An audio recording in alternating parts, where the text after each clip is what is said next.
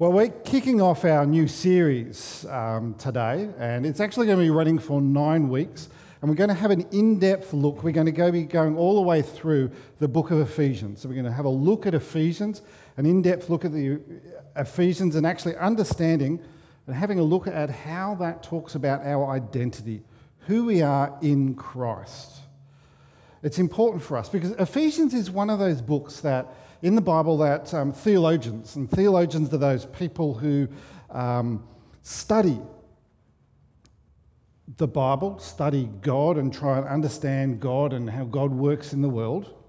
And when they look at the book of Ephesians, they tend to think that it's one of those pinnacle books, the mountain peak books, ones that get to the point of what the Bible is all about. Our identity in Christ, who we are in Christ. But let's get right into it right now. Ephesians is a letter from the Apostle Paul to the church in Ephesus. And in Ephesus, we learn who we are, our identity, and how we are to behave like Christ, our identity in action, and it is a call to what we are meant for. Who we are in Christ, that we are our identity found in Christ Jesus. So let me start with this question for you to think about.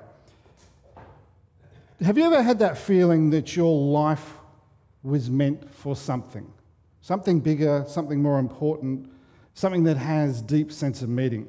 Have you ever felt that your life needs to have meaning, to have some sense of purpose? See, it's a big question in society now when we start to think about this, when we start to have a look at this. Identity, purpose, meaning are big questions within our world today. When I have conversations with younger people, I often hear them saying to me, I want my life to matter. I want to do something that has meaning, that has value, that has purpose. I want my career, my job, not just to be a place where I earn money so that I can live. I want my job, my career to have meaning and a purpose, and it gives me a sense of my identity. My personal identity is linked with what I do. Now, those of us that are roughly around in the midlife, I think I'm roughly in that space, aren't I? Have I had a crisis yet? Maybe not. It's one of those funny things is that we kind of. In that midlife, we wonder, we've been working, we've been doing things, we've been doing life, and then things change. You're no longer young, but you're no longer old. You're not old yet. You're somewhere in the middle. And the big question comes up, what have I been doing with my life? What's been going on?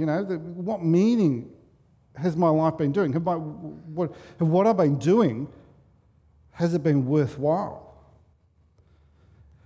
Same goes for when I have a conversation with older people. They often want to give back. They often want to continue to have meaning in their life, and especially when they retire from working life, that there's a sense that there's meaning, that I've had a purpose, but what do I do now? These are big questions. It's the questions that society have been having and grappling with and wrestling with. What is our identity? And what is our meaning that we have in life? There's a study that's been conducted in the United Kingdom, and I think we're still allowed to call it the United Kingdom after Brexit and them leaving and stuff. I think it is. I'm not sure how united they are now, but it's at least the UK. But there was a study done there called the English Longitudinal Study of Aging. What a wonderful name. I love academic research. But it's actually really interesting and got an amazing set of results there. But what it does, it's looking at as you're getting older and what are some of the outcomes that have come from that and what things can we learn about it. And one of the things that the data from this study has shown is that when people report that they have a higher level of meaning in their life, they have a lower risk of divorce, they have lower risk of living alone, they have an increased connection with friends and engagement in society and cultural activities. When they have a higher meaning in life, they have a lower incidence of chronic disease and have a lower incidence of onset of depression.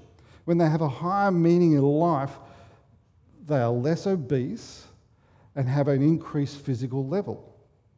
When they have a higher level of meaning in life,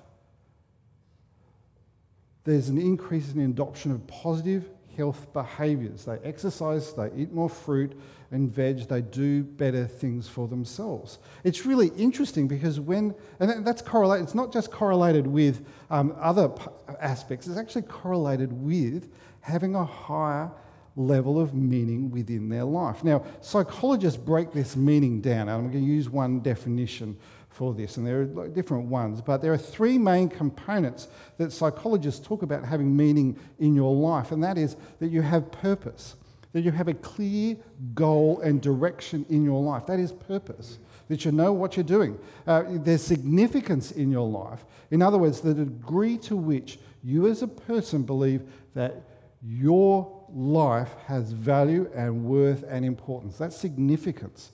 And the third thing that provides meaning within life is coherence, a sense that your life is characterized by predictability and routine. It's not that you just trudge along, it's that your life is not full of chaos, that you are working your way to the purpose and significance in your life. There's cohesion between the purpose and significance within your life.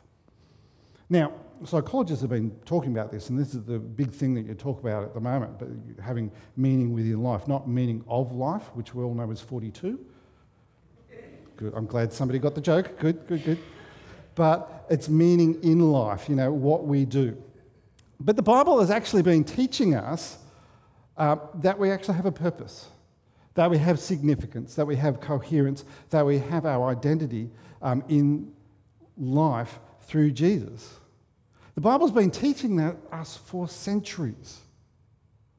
And Ephesians especially, the book of Ephesians teaches us who we are, what we are meant for, and how we're to live it out.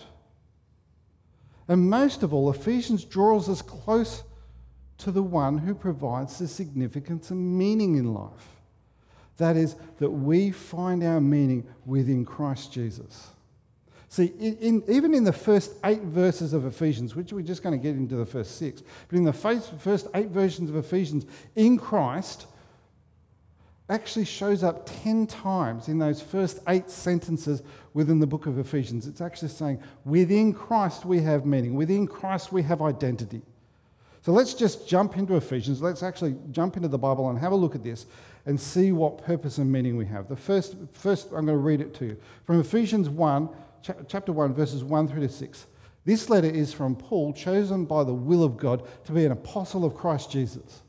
I am writing to God's holy people in Ephesus, who are faithful followers of Christ Jesus.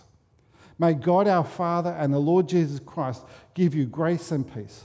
All praise to God, the Father, our Lord Jesus Christ, who has blessed us with every spiritual blessing in the heavenly realms because we are united with Christ.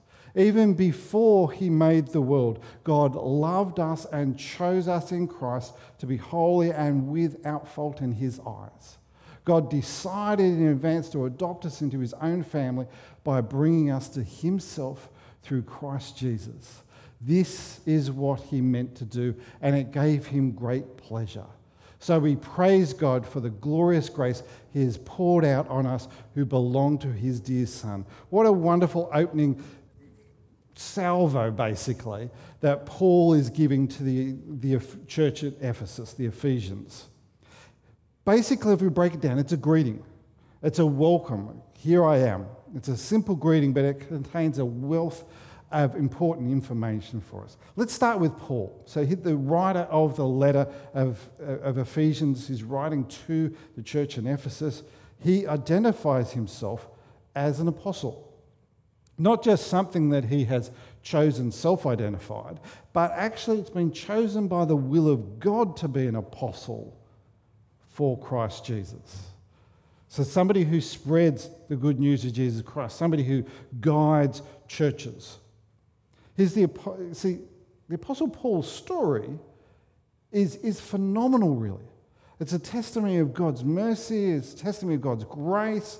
See, Paul was a religious leader who was full of anger and hatred and was self-righteous and wanted to persecute and get rid of all of these people that followed Jesus Christ. He was intolerant of them until he actually had an encounter with Jesus himself. And that encounter, the grace of God, changed his life, changed it in such a radical way that he went out, instead of persecuting, he went out preaching for people to be converted to, following Jesus Christ. He was actually the apostle that went out to go and preach it to all the people, not just to select few, but to all. See, Paul had purpose. Paul had significance. And Paul had that cohesion in his life. But see, the thing is, if we actually have a look at Paul, and here's the thing, having meaning in life doesn't mean life is going to get easy. For the Apostle Paul, it actually meant the opposite. Life got harder for him. It got more difficult. He got imprisoned. He got sent off and he got executed because of his faith in Jesus Christ. It wasn't a simple thing, but he had meaning, he had purpose. It doesn't mean smooth sailing, it means that we follow the one who gives us our identity. See, I don't want you to miss this. Paul's identity was from God. That's who he was meant to be. Not the one that he self-chose that made him angry and bitter and wanted to persecute. His identity came from Christ, the one who gave him life to change people, gave him life to reach out to others. Now, this is, this message from Ephesians, even though it's written to the church in Ephesus all those years ago, this message we can take it today. It stands for us today, the test of time. It speaks to us as Christians. And even if you're not a Christian, you're welcome here. You're invited to come and hear that your life has meaning and purpose and significance. I want you to consider this, that your life is found in the identity of Jesus Christ. Let's hear the first thing that Paul says to us, and he says it really strongly in Ephesians chapter 1, verse 4, and he says that you actually have been chosen by God. That you have been chosen by God. Your identity is found in Jesus Christ. You've been chosen by God. So let's hear these words. Even before he made the world, that is, God loved us and chose us in Christ to be holy and without fault in his eyes. We didn't choose God, he chose us. He chooses each and every one of us. He chooses everybody in the world. He wants everybody to come to him. Everybody has an identity in Christ. But here's one of the great paradoxes within the Bible. God chooses you, but in the same thing, we have to choose God as well. Even though God has chosen us and said, yes, I want to have a close relationship with you, he's chosen us. He's drawn us close through the action of Jesus Christ, but we still have to make that choice to accept it. God chooses us, and it doesn't matter because he's chosen us, but we still have to make a choice to accept that choice. We still have to understand that we are special to God. We still have to realize that you are special. Each and every one of you are special to God. Do you see that your identity is found in God choosing you? Not in you choosing God, but God in choosing you. That's where your identity is found. And he didn't just choose you, he chose you for a purpose. He chose you for a reason. God has chosen each and every one of us for a reason. We have purpose in Christ. He's chosen us for a reason. And see, and I just want to come back to that verse. Verse 4, it's so rich for us. God loves us and chose us, and he chose us to be what? To be holy and without fault in his eyes. That's the purpose God has chosen us for. To be holy. To be holy means to be set apart, to be drawn apart from the world, to be given a purpose, to be given meaning, to be given identity. He's chosen us to be pulled out from the world and given special purpose, special meaning. Your life is now to be used for God's service. Just as, and here's an illustration from the Bible, just as the clay in the hands of the potter makes the pot, God has chosen you and given you a purpose, and he is making you into that clay jar within the potter's hand. He's also chosen you to be blameless, without blame, and that is through Jesus Christ's death and resurrection. See, our identity is in Christ. We're God's own children, and he's given us a purpose and a reason for doing that. And the thing that we can do, the thing that we respond back with, when we realize that we have been chosen by God, that our identity is in Christ, is that we can do nothing but what verse 6 says.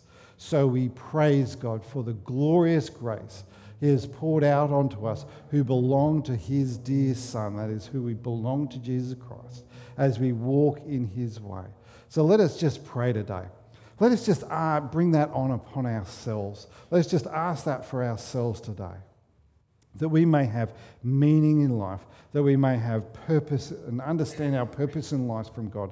We're going to explore this more in depth as the weeks go on, what Ephesians is telling us. But today I just want you to grasp that notion that your identity is found in Christ. It's who you are. So let's just pray.